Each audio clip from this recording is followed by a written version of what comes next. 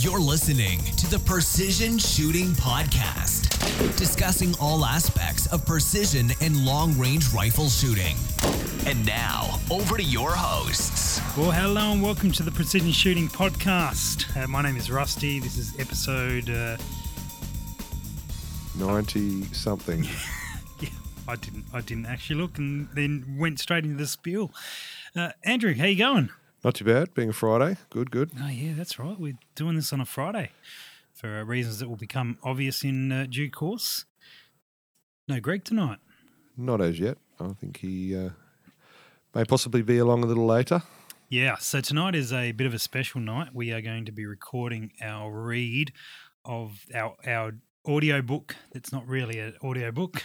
That's a generous word. Well, not yet it's not, but it will be after tonight. Of Rodney Mays' Impact book. So that's all for our Patreon supporters. So probably roughly after, a little while after this goes up, jump on Patreon and you'll get to hear us read the Impact audio. I say read. Read may be a generous term. Dictate. I'm not sure Rodney Mays is necessarily going to be too happy about it. But I did tell him it was happening and he said it was okay. yeah, I'm still not sure he's going to be too happy about it. No, fair point. Fair point. So we have had our full equipment upgrade, or most of it. So hopefully this is sounding all right.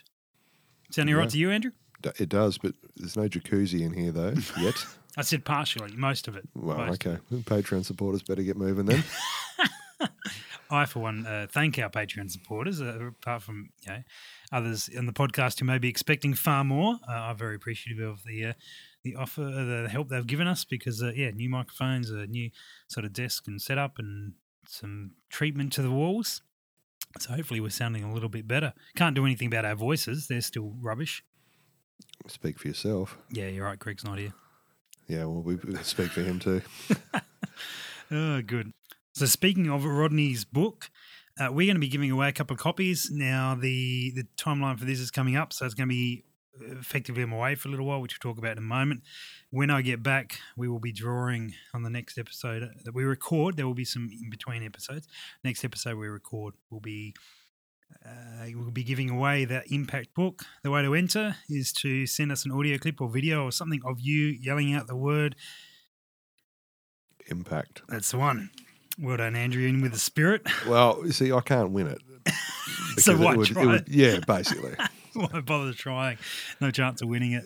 Now, how are we going to do this? Are we going to sort of judge this as the three of us listening to them? Because obviously you presumably have listened to them, but Greg and I haven't.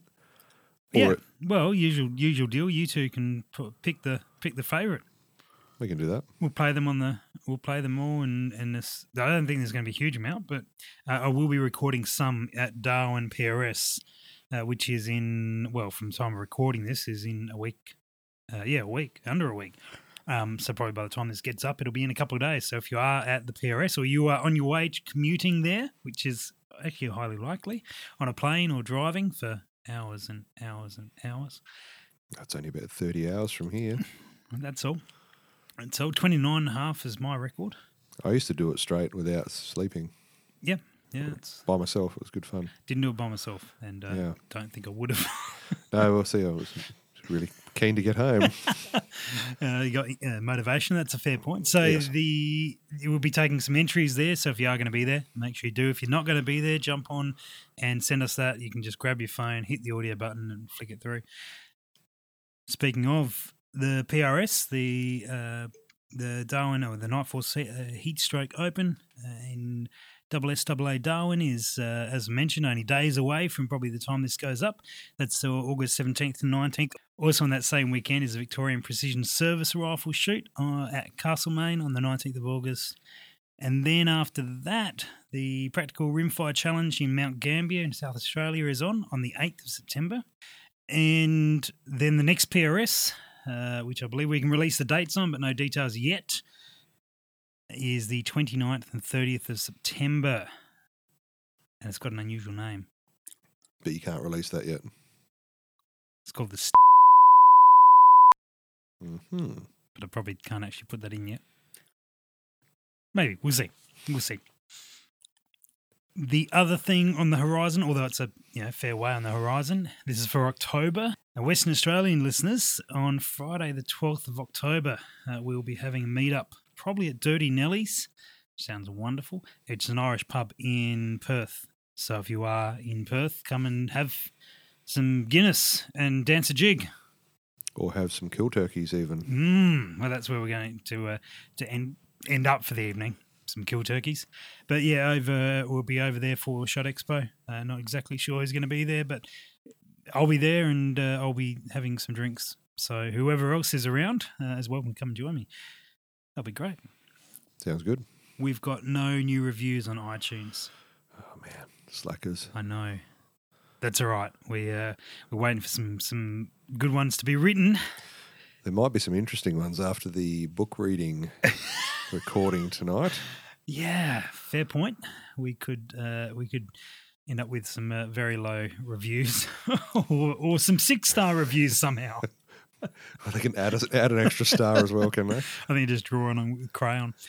So if you are on iTunes and you don't mind what we do, please write us a review. That'd be sensational. And that way we can translate it and put it on our podcast in some other language. And make Greg read it.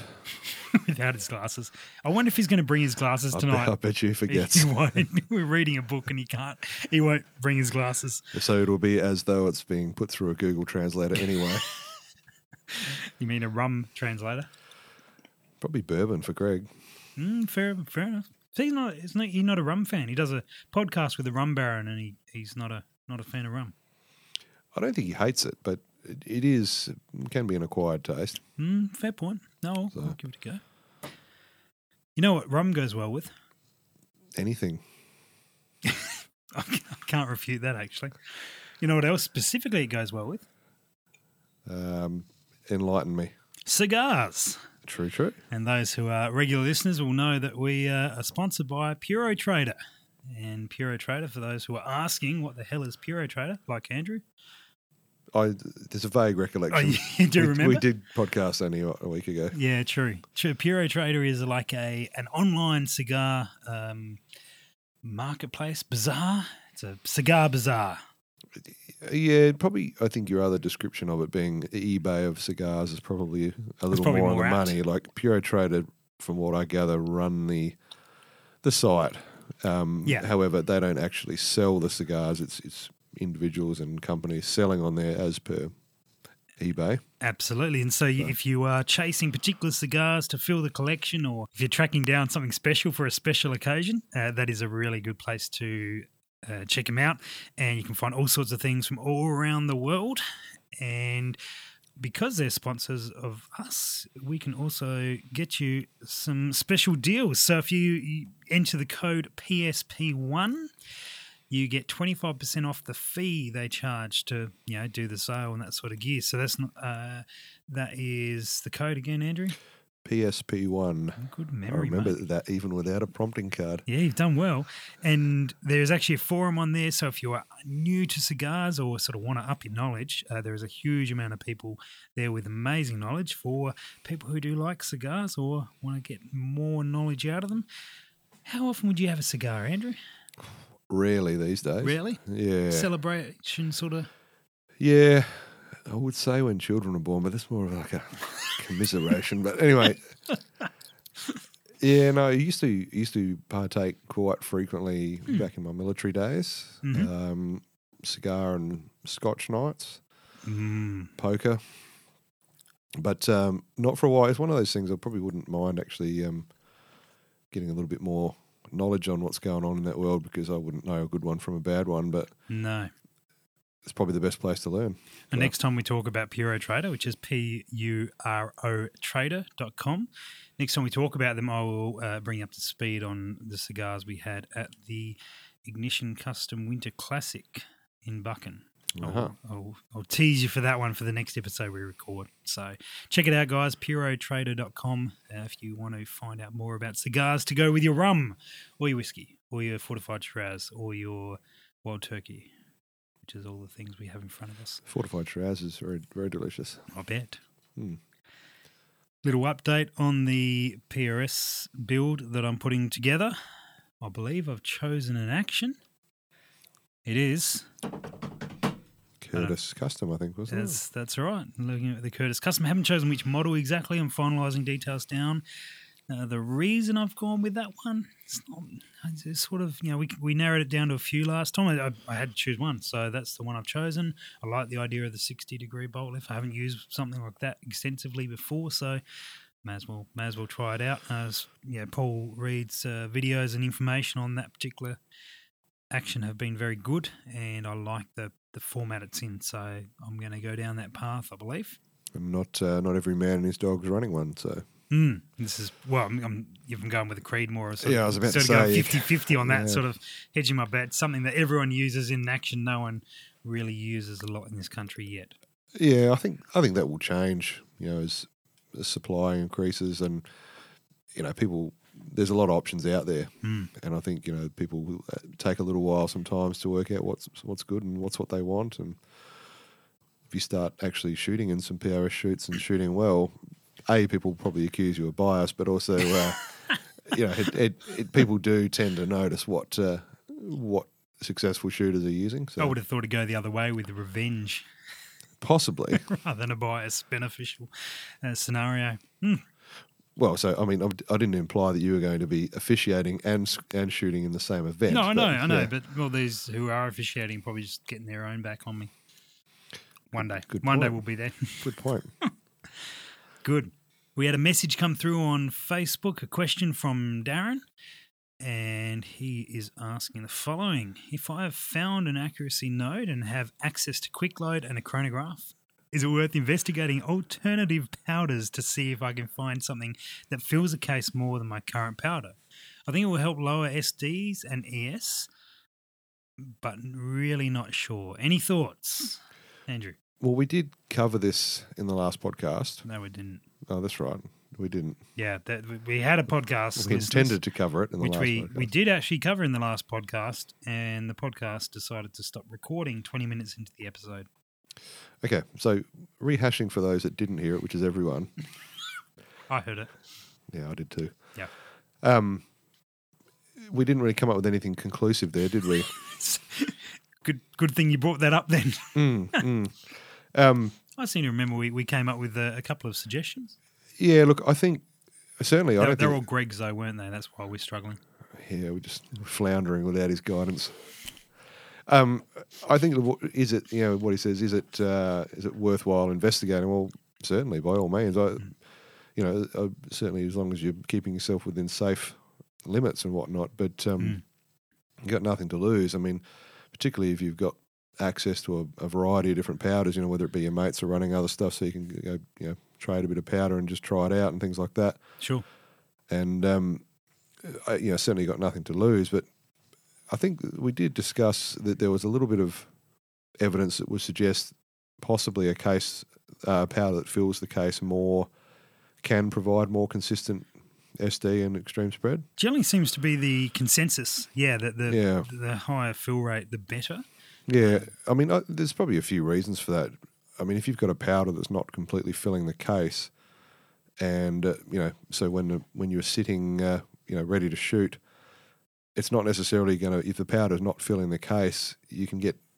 I don't know how to describe it. I don't know, mate. You're the one putting the words out. Probably not consistent amount of exposed powder to the primer flash, I guess you would say. Mm-hmm. Whereas if the case is relatively full, then it's effectively burning into the same amount of powder each time you fire, regardless of the sort of orientation of the rifle or how the powder's sitting. May well have something to do with it. I mean, it also have something to do with matching the correct burn rate as well, because you could take something like a 308, for example, and fill it up with 50 BMG powder. Yep. I don't think you're necessarily going to get, well, you certainly won't get the velocities you want, but I don't think there's any guarantee you're going to necessarily get consistent velocities either. So I think if you pick a powder that's within the right burn range, one that will be a little bit less dense, I guess, so will actually fill the case more, then I guess it's possible. Yeah, certainly. I think that it's one of those things that I'm pretty sure we did say that if your current setup is working well, Darren, run with it. If you have the time to tweak and play, then great. Some guys, just want to get their load and get done and move on and work on their other things that will probably affect their shooting more initially, especially as your other skills, skill up and get on board and stuff.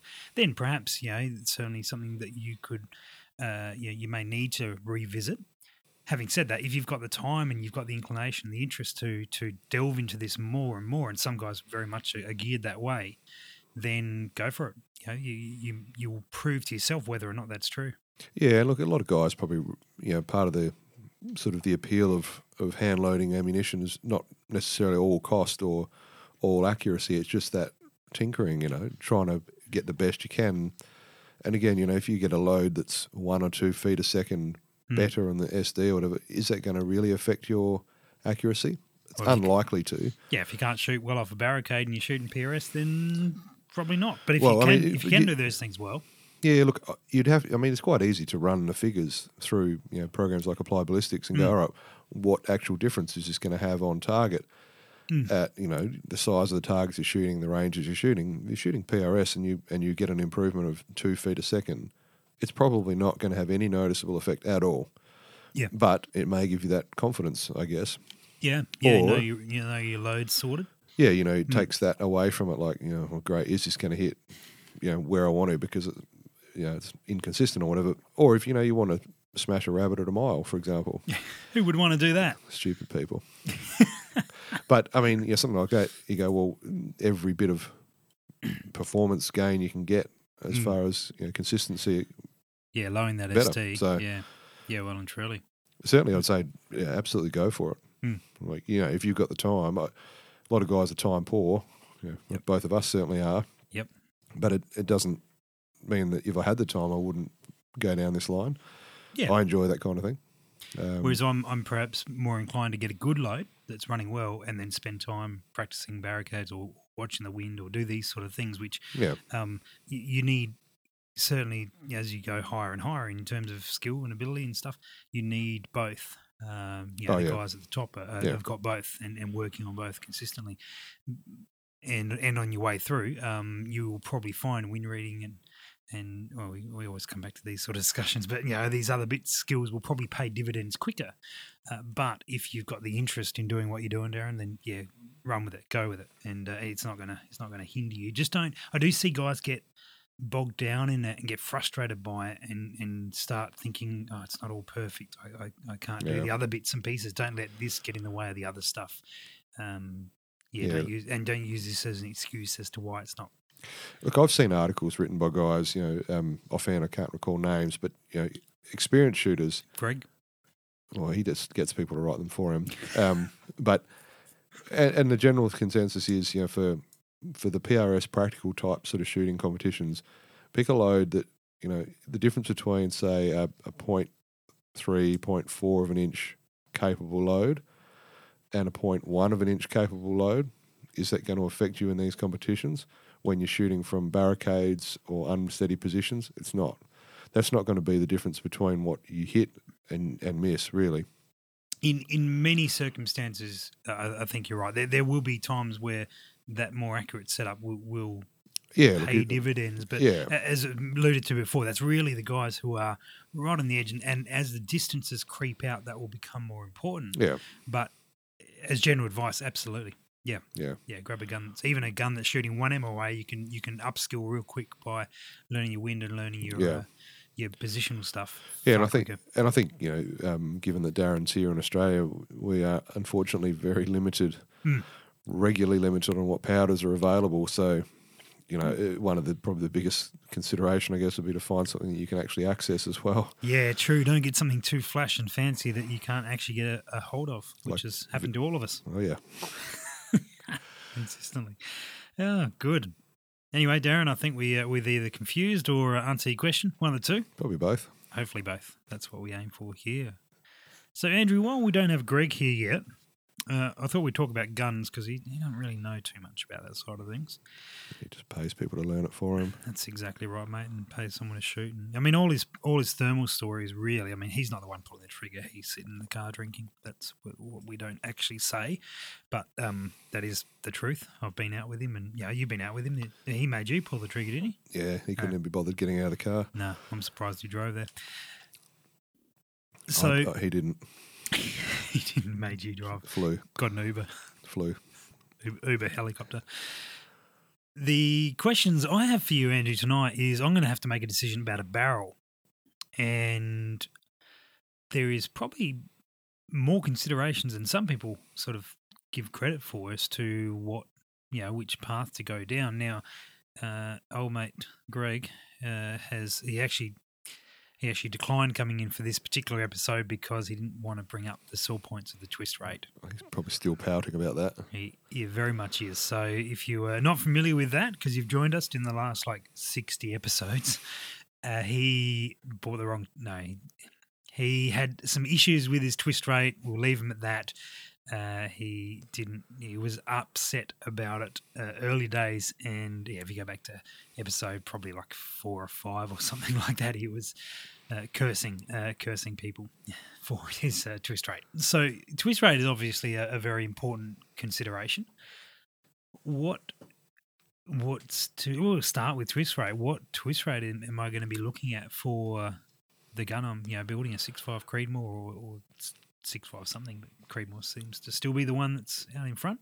Yeah, well, it doesn't matter what cartridge you're using, really. You need to pick, I think, what is going to be the maximum length and weight bullet you're going to be running, because you obviously, when it comes to twist rate itself, it's obviously you need to have enough to stabilise what you're doing. Now, obviously, Greg didn't achieve that with his rifle.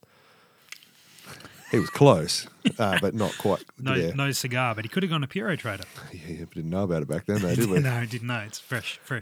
So I think the first thing you got to do is just go, all right, well, what is the heaviest, longest bullet you're going to be using? And because then that will dictate, obviously for the longer, heavier bullets, you generally need to spin them faster. Yep. Having said that, if you run with, say, an 8 twist barrel, it doesn't preclude you from using lighter bullets. Generally speaking, you won't really suffer in inaccuracy or whatnot. You might. I have seen it a couple of times with really fast twist barrels that don't shoot light bullets well. Okay, yep. But generally speaking, it's not so much of a big deal. So if I'm looking at potentially running the 147s from Hornady or the 150s from Sierra, am I looking like a 1.7.5? Offhand, I haven't looked at those two particular bullets. I mean, I'm more of a 6mm guy. But generally speaking, projectile manufacturers will list you a recommended twist rate.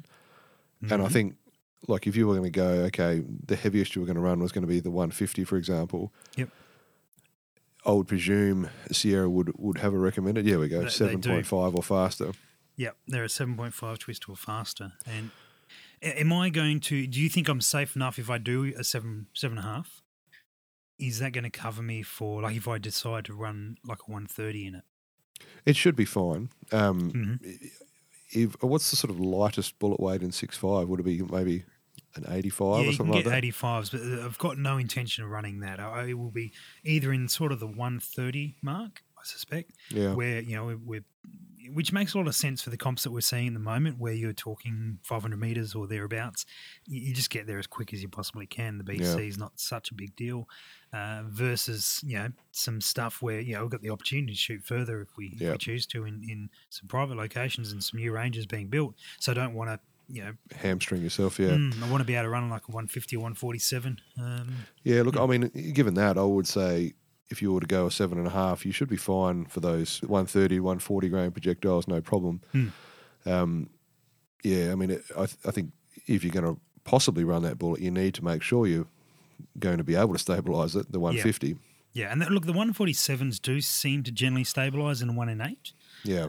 But, having that extra half an inch, I think, is probably not a bad thing. Yeah. I mean, an extra half inch here and there is always, yeah. So I've heard. I've heard. Yes, but so, I mean, I think, that's a fairly easy parameter to nail down. Yep. And say, all right, well, if you want to run that projectile or possibly run that projectile, you need to be able to stabilise it. You need to go 7.5. Okay.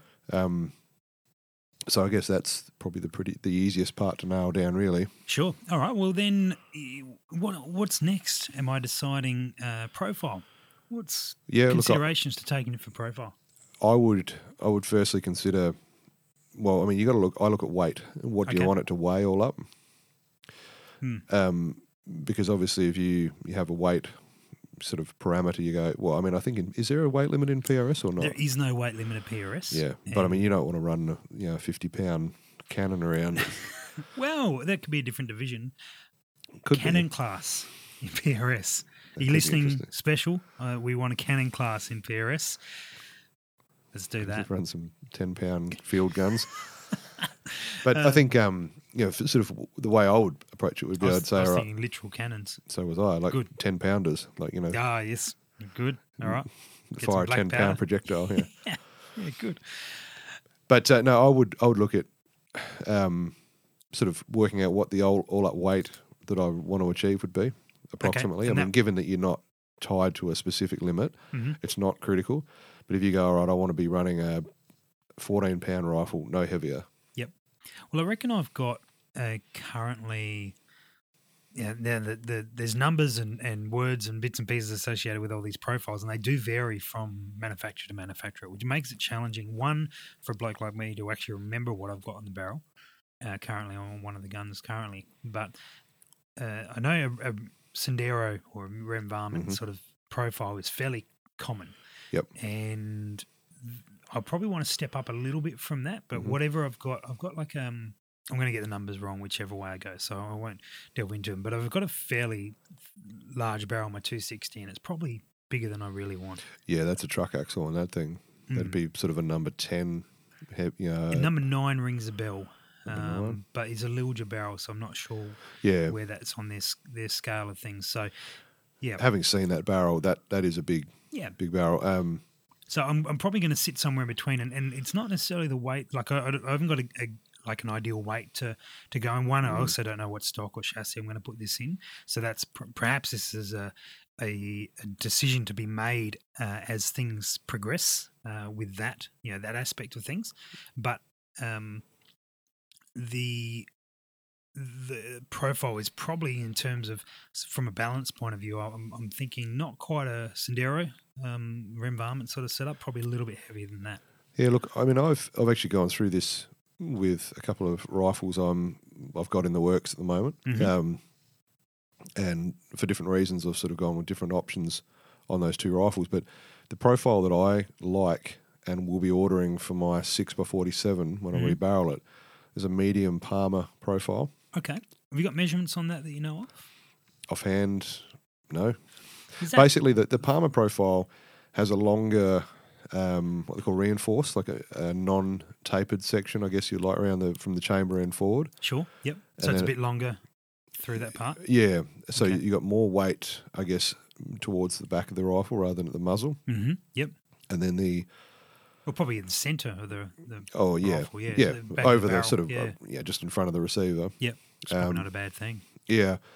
And then it's a fairly quick taper down, and then not a great taper from where it finishes its taper to the muzzle effectively. So fairly aggressive at once you get past the what's that part reinforce called? The reinforced part. There's a name for it though. Oh, I've heard barrel manufacturers call it different things. Right. So another one of the terminology where people make up their own. Yeah. Yep. So. And then sort of fairly mild as it goes out. Yeah, and look, I don't know. Correct me if I'm wrong, anybody listening, but I think like the Palmer shooting has traditionally been full bore 308 rifles, and they're slung. They're not on a rest, and traditionally with the sounds aperture right. sight. So in that kind of setup, balance and weight distribution is fairly important. Critical. Yeah. And for different reasons, but for the same outcome, is probably fairly important for the PRS kind of shooting. You need a balanced rifle. You can't have a massive muzzle heavy bench rest gun. Yeah. Well, you could, but it's going to hamstring you. Yeah, that's right. It's all compromises. Yeah. So, I mean, I like that there's multiple variations on the Palmer profile as well. Okay, yep. There's light, medium, and heavy Palmer. I mean, and different manufacturers do have slight variation dimensions on it. Yep. So, depending on how heavy you want to go, really. But I've settled for my 6mm build, I'll be ordering a medium Palmer. Okay, yep. And so for me, that fits in. It's probably similar for what you're looking at doing. And given that your weight's not critical, I mean, then the next thing I would look at is how long do I want it to be? Yeah, just back on the profile side of things. So for others, perhaps tracking with the discussion, but not necessarily going down the exact same path, the benefits of a heavier, why are we having this discussion about a compromise between a heavier barrel and a lighter? Obviously, the lighter seems better because it's lighter weight, easier to carry around. But we know there's advantages for the heavy barrel. So for those playing along at home, we find that the heavier barrel is more rigid. Yeah, look, they are, and generally speaking, more rigid, also easier to hold steady, I think. Yep. But also they heat up slower. So if you're firing strings of shots, you will, I mean, obviously as the barrel gets hot, the actual bore dimensions change. I mean, metal moves when it heats. Yep. So that's a consideration. And so generally speaking, if you were to take a drinking straw weight barrel, that wouldn't be allowed in California these days, would it? Then ban drinking straws, but they keep up with much going on in California these days. Oh, yeah, probably not missing a lot. But missing lots I don't care about. Yeah. So quite often you would find, if you're firing a long string of shots and that little barrel is getting hot quickly, you will regularly get point of impact shift. Gotcha. Yep. So for a mountain hunting rifle where you might fire a couple of shots and that would be it, great. You don't necessarily need or get any benefit out of going with the truck axle. Mm-hmm. But and so obviously that's a big advantage for these competitions where you might be firing not heaps and heaps of rounds, but certainly more than one or two. So, to me that it's that compromise of having as much weight in the barrel to reduce that point of impact shift and keep your stability and rigidity there. Yeah. But obviously you can't go too heavy, otherwise it makes it unmanageable. So it's that compromise there. And also, if you were to go, you need to kind of work out like what I sort of started talking about was of length. Yeah, you have to have because it's going to add weight. Yeah, and, you have to have a velocity aim, like what sort of node you kind of think you might be aiming at. If you go too short, you're obviously going to struggle to reach the higher speeds. You go too long and you lose rigidity. You get much more, I guess, whip is a term I've heard used. Yep. But certainly, like, you will get a lot more resonance in the barrel, with a really long, whippy barrel. So it's always a compromise between, length, weight, profile overall. Yeah. So I think that's where, for a gun that you're not necessarily going to be lugging up mountains all day, every day, but a gun that you're going to be moving with a bit. Yeah. Those Palmer profiles, I think, fit the bill pretty well. Probably a sensible one. It's not the first time I've heard that particular profile suggested as well. Yeah. So in terms of length, what are our deciding factors there? Well, I mean, I guess it depends as well on what you want to achieve with it. Mm-hmm. For example, I'm building a 223, and prime sort of role for that will be used for night shooting a lot out of the window of a car. Yep. And when my children are of sufficient age, teaching them to sort of handle that. And so I don't want anything too big and cumbersome. So I've sort of settled on I'll be running that at probably no more than 20-inch finished. Okay. But that will hamstring velocity a bit. I don't have a particular goal in mind for velocity, so that's not really a big concern. But say with what you're doing, yep, I would look at if you've got access to quick load, narrow down and say, all right, with this projectile, I'd really like to be able to achieve, whatever quick load will recommend you, where you should be able to find accuracy nodes. So, you need to be able to then work out, am I going to be able to achieve it with, a 20-inch or a 22-inch or 24-inch or whatever it might be. Yep. So I think you're probably best to start with working out what kind of range you want to be able to hit with it. Yeah. And that will then dictate whether you're going to be able to achieve that with the barrel that we're talking about. Yeah, look, I like to go as short as I can, but being able to maintain what I want to achieve with it. Sean Milner lives by that principle, actually. Well, I mean, you can't pick on the disabled. He's not left-handed. He's just short. Yeah, similar effect, really. So in terms of length, I mean, the flip side of that is I'm not going to be running a PRS gun with a 30-inch barrel, though. So if 30 inches is going to be where it says, you'll hit your magic numbers at 3,199 feet per second, being 3,200 the limit.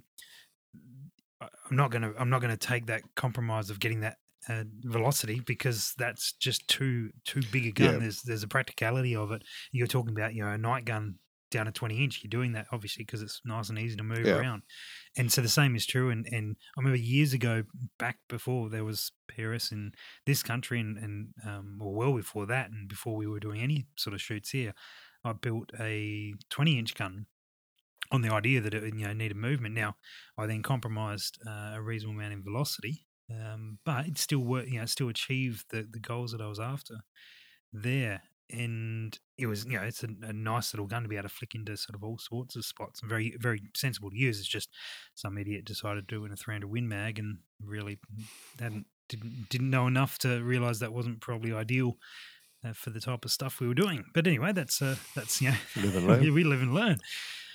So the length side of things, I see commonly in the US for the Creedmoor at the PRS over there, and commonly here as well. Actually, the 24 to 26 inches is really where it sits. Yeah, I think that's gives you that compromise between being long enough to attain the velocities you need, but not being too unwieldy. Yeah, and I think swinging around barricades and whatnot. Yeah, that's right. And I'm 6'1", and so a heavier gun and big bloke, and a heavy gun's not as big an issue. We can still manipulate it there. It's not like I'm struggling to pick it up. So going to probably a 26 is probably no issue there. But I certainly have seen stages where guys, their gun setups, the length of their gun has affected how well they could shoot that stage. There was a particular one at the Winter Classic, Ignition Custom Winter Classic in Buchan, that the guys had to get inside of a box. There's a history to why that was, but they and really that often not only the gun dimensions had a big deal, big to do with that. The shooter dimensions also had a fair bit to do with that. Some of the smaller shooters might have done a bit better, but overall it was it was certainly a factor. You got to look at how often you're going to shoot stages where that is a big concern. That's the thing, is that a gun like this has to be so versatile because you never know what you're going to encounter. Yeah, it's a compromise. And if you were to go, right, I need to build this barrel length around fitting in a box, well, you would cut it at 16 inch and then it'd be great for that stage, but you'd be hamstrung on every other stage. So it's a matter of weighing up percentage of use. Yeah, balances, I would think somewhere in the 24 to 26 would be probably about ideal.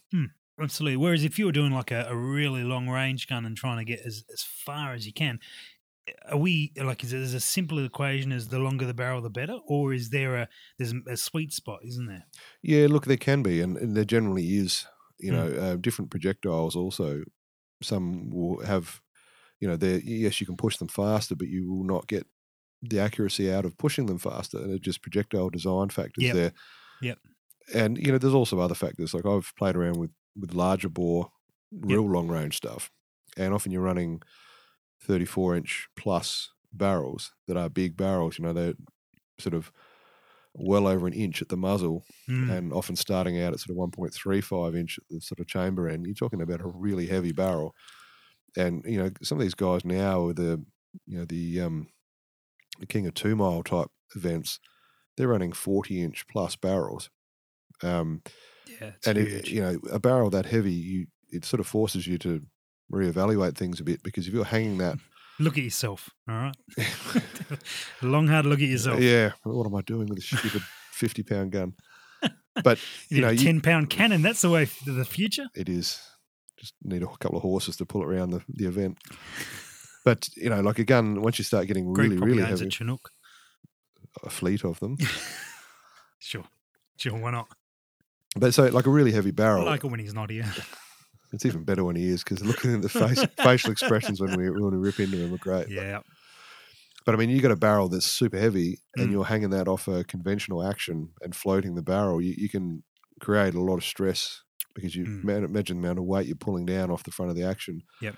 So when you get up to those extreme levels, a lot of guys use barrel bedding blocks. So it's like a support partway down the stock, or what's no. Effectively, what it is, it's imagine a block split in two halves with a hole through the middle. Clamp screws down either side. Yeah, right. That sits in the sort of the fore-end channel, barrel channel, and your barrel is actually through there and clamped, and your action floats. So your action's not touching anywhere. There's no stress on the action. It's all in the barrel. So that's I have seen them actually. Yeah, that's pretty common with really heavy guns. So there is that limit of they use them on rail guns and stuff. Don't they? Yeah, rail guns, but as well a lot of this King of 2 Mile stuff. Guys they are do using, a lot of that. Yep. Yeah. Just from the fact of even if you go with a larger diameter thread on your action and longer thread, you're still hanging it off the front of your action. So there is always that limit of practicality versus gain in performance. Yep. And given that you are limited on your caliber and velocity for PRS, it takes a lot of that out of the equation. There's no point having a 30-inch barrel chasing velocity because you can kind of hit the speeds you need without doing it. Yeah, and not be able to lift the damn thing. Yeah, and then not be able to fit in your box. That's right. Where left-handers and small people belong. And Nick. Yes. So with length, though, and obviously having built guns, when I order a barrel, I need to order oversize or specify finish length, don't I? Because they take lop some off during the process. Yeah, look, most of the time you'll specify finish length. Okay. Yep. Because most manufacturers will recommend you take an inch off the muzzle. Mm-hmm. And as far as I'm aware, that's basically the process of of the rifling process, and when they lap and whatnot. Yep. Just allows for slight imperfections at that end where the tool's coming in and out. Okay, gotcha. So on a really quality barrel, you could probably run it full as it's supplied, pretty much. But like the manufacturers say, they can't hurt to take a bit off. Well, I mean that's why they say allow if you want it to finish at 24. Yep. We'll supply it at 25. Yeah. Okay. Give you some working room. Yep. So, and then I mean it depends. You can always cut it down, can't you? You can always bring it down. It's harder to staple it back on. True. Unless you've got fluting or you're running a carbon barrel or something. So. Yeah. Okay. Fine. Just ruin my argument. Yeah. Shot it out the water. Didn't take long. Never usually does. No. So I mean, you do if you're not going to run a fluted barrel, you do have a bit of leeway. Really, you're always best to go slightly on the longer side because as you said, you can lop it down. But so that I mean, you're not really a big fluted barrel person, are you? No, I have had fluted barrels. That's probably another discussion to have in the barrel context. Like the benefits of fluting barrels, from my limited understanding, is that you get a reduction in weight for the same rigidity. And then now that's the core reason, as far as I'm aware. Now there's talk about them dispelling heat quicker because they've got larger surface area as well. Yep. The heat obviously still has to transfer out and you cover the distance to get to the flutes, which is shorter because they can get to it quicker. But the rigidity for the same weight, so obviously not the same overall profile. The same overall profile, if it was full, it would be more rigid. Yeah. But for the if you're going to take off 100 grams versus a barrel that was that 100 grams lighter anyway, you'd end up with something more rigid from the design. Yeah, the things you mentioned, they're certainly valid. I had fluted barrels, but the last few that I've ordered haven't been. Yep. I think mainly people do it because of the looks. They like the look of it. Yeah, sure. Yeah. And from a rifle building perspective, it can be a pain when people want to flute to time in a certain spot, and okay. So you got a flute at the top dead center or whatever. Again, I have used them, but I don't see a real big gain in it. Because if you were to look at the weight savings on most fluted barrels, they don't actually take that much out of it. Yep. Okay. if you were to go a slightly lighter profile, like very slightly lighter profile, you're going to save the same amount of weight. And, it depends on it depends on how it's done too, because I'm not a barrel maker, but from what I understand, you need to, in an ideal world, stress relieve the barrel after the fluting has been done. Okay. Yep. Whereas I'm aware that a number of barrel people and gunsmiths, so-called, will flute Tell a barrel. us what you really think, Andrew. Oh, I am, don't worry. We'll flute the barrel after all the heat treating done. And I have read extensive articles where it does. It's not a matter of it might, but it definitely does induce stresses into the metal. Makes sense. So I wouldn't bother with fluting, but unless you really wanted to, like the look of it. I stopped getting it because of the dollars. I think it's a lot of extra money for what it is. A lot of extra money for not a lot of benefit. I'm not trying to cut the weight down by those sort of amounts. I mean, it does add a fair bit of machining time to making it, hence the extra cost. Understand why it costs more. Yeah, for sure. Yeah. Yep. But I mean, guys like there's so much sort of cool looking stuff that can be done now with fluting.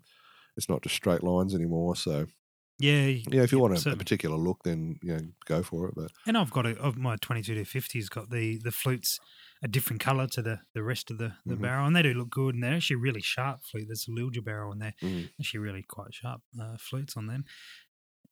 But real nice. Looks great, but again, it's just it's more money for that. Doesn't perform any better or worse. Yeah, I mean, look, it's one of those things.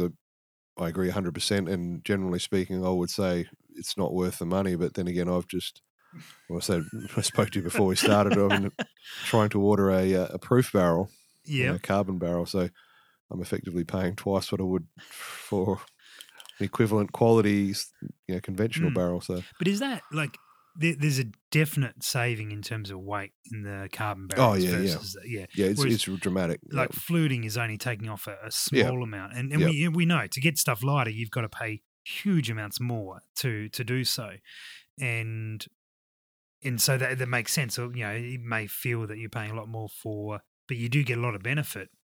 Yeah. Yeah, but you pay a lot more for it, whereas the fluting you pay a chunk more with only minor benefit, correct. Bar visually. So, look, I don't see anywhere near as much fluted barrels as I used to. Yeah. I think people are making those decisions. Yeah, especially if you start going through a few barrels, if you're shooting lots of comps and lots of rounds, and you start running through a barrel a year or barrel every 2 years, it's added. Real added cost. And look, the weight saving aspect I don't think is so relevant really for this kind of shooting, because generally speaking, PRS events are dynamic, but you're not covering kilometres at a time. So you haven't got a limit on you, and you also, the weight is good, because when you do throw that gun in the barricade, you want some weight with it. You're not looking for a real light gun. Yeah, it's not a ultralight rifle you're going to use for chasing tar in the mountains of New Zealand or something. So horses for courses. I'd give it a crack if I got the chance, New Zealand. Yeah, absolutely. But I mean, then again, you look at long range shooting in New Zealand is pretty popular. Yeah, long range hunting, and by sort of requirement really for the sort of performance you need, some of those rifles are getting heavier than you would have seen years ago. Yeah, true. So, absolutely. Excellent. Well, any other topics on barrels we need to cover off? Well, I mean, we could go on for, more episodes really, but we could. I mean, it's one of those things like we briefly spoke about before the show.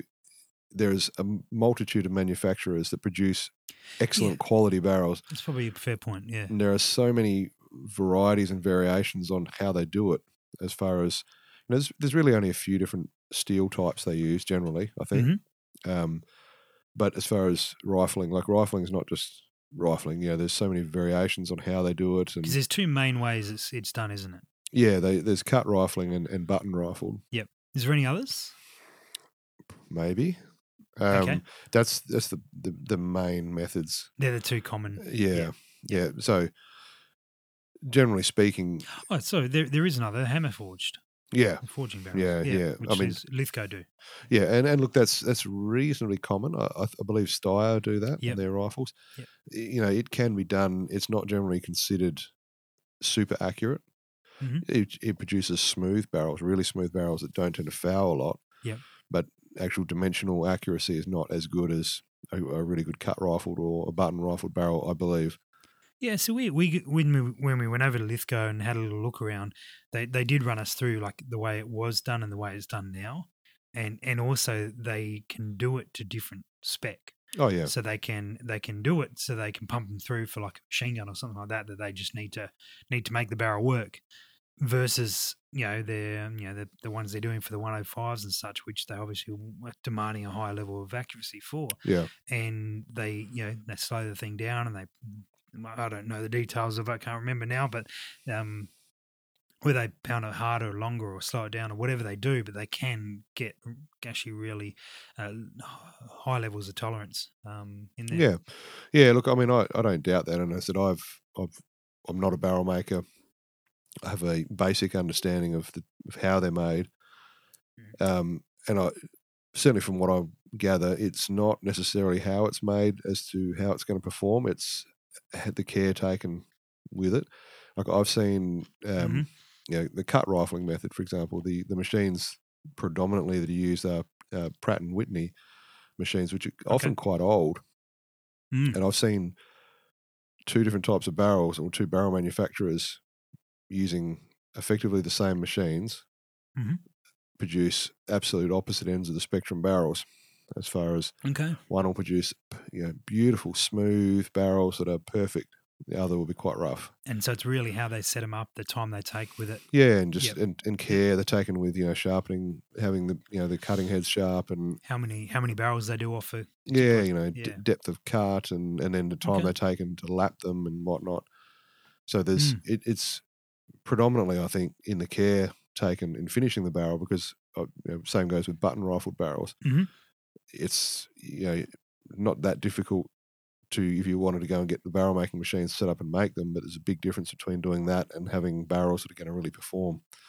Yep. So, I've had and still do have cut rifled barrels, and I've got button rifled barrels. Lilja, I believe, are all button rifled, and they're equal to anything I've ever used. Yeah. So, that side of it, I don't think I wouldn't let it bother you. Madco use button rifled barrels, and they're Australian company, and they make top grade barrels, bench rest grade barrels. Yep. So I wouldn't necessarily let that be an issue. But there are other things like the actual type of rifling. Are you going to go with conventional form or 5R or canted lands, or how many lands and grooves? You could talk about it ad nauseum and not necessarily come to a conclusion that one's better than the other. That's the thing on the questions. Like I've got some three groove ones at the moment, and they've been great. I've had 5s, I've had 6s and 4s. Yep. And I can't tell the difference in how they perform. And I remember seeing an interview. There's a really good interview with John Krieger, and that's from Long Range Shooters of Utah. Bryce interviewed them, which we actually talked about on this podcast when Bryce came on this podcast. But the interview with John Krieger, and I think to very much paraphrase what he said, was people use what they want, they will work, and they'll work well. Well, that's the thing. If the barrel is made well with care, generally Kriegers do. Yeah, but even if you were to take, say, a Krieger, a Madco, a Lilja, a Rock Creek, these top name barrel makers, and you were to fit them and chamber them in the same way, I really don't think you're going to get necessarily a performance edge out of any of them. Yep. There is the claim that cut rifle barrels can give you a longer barrel life. Okay. That's a theory. I haven't heard that. I don't know if it's a theory. I think it may have been verified effectively. Okay. It's minimal, and there's so many other factors that will change that. Sure. One which I think has a bit of relevance is Lilja's claim with their 3 groove barrels, that because the actual land is wider, it will burn away less quickly than with narrow, like say a 6 groove barrel. Yeah. Which can give you a longer barrel life. Again, the theory of that certainly makes sense. It's very difficult to pin your barrel life down to that, though. Yeah. I mean, I've seen tests done where, they'll have two identical barrels and the only varying factor will be how quickly they fire off rounds. Mm-hmm. And, not letting a barrel cool has a dramatic effect on barrel life as opposed to how it's made. Yeah. Yeah, certainly.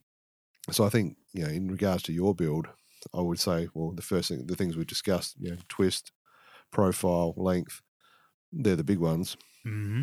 Pick someone you can actually get it from. Yeah, that's going to be the thing, isn't it? Find someone who actually meets those particular requirements, and then as long as it's a brand that has a good reputation, it's probably going to be okay. Yeah, and I mean, I would say we're spoilt for choice now more than ever as far as availability and the number of options available. No end to it. Yeah. Yeah. So, and then all the other sort of aspects about the type of rifling and all that. Well.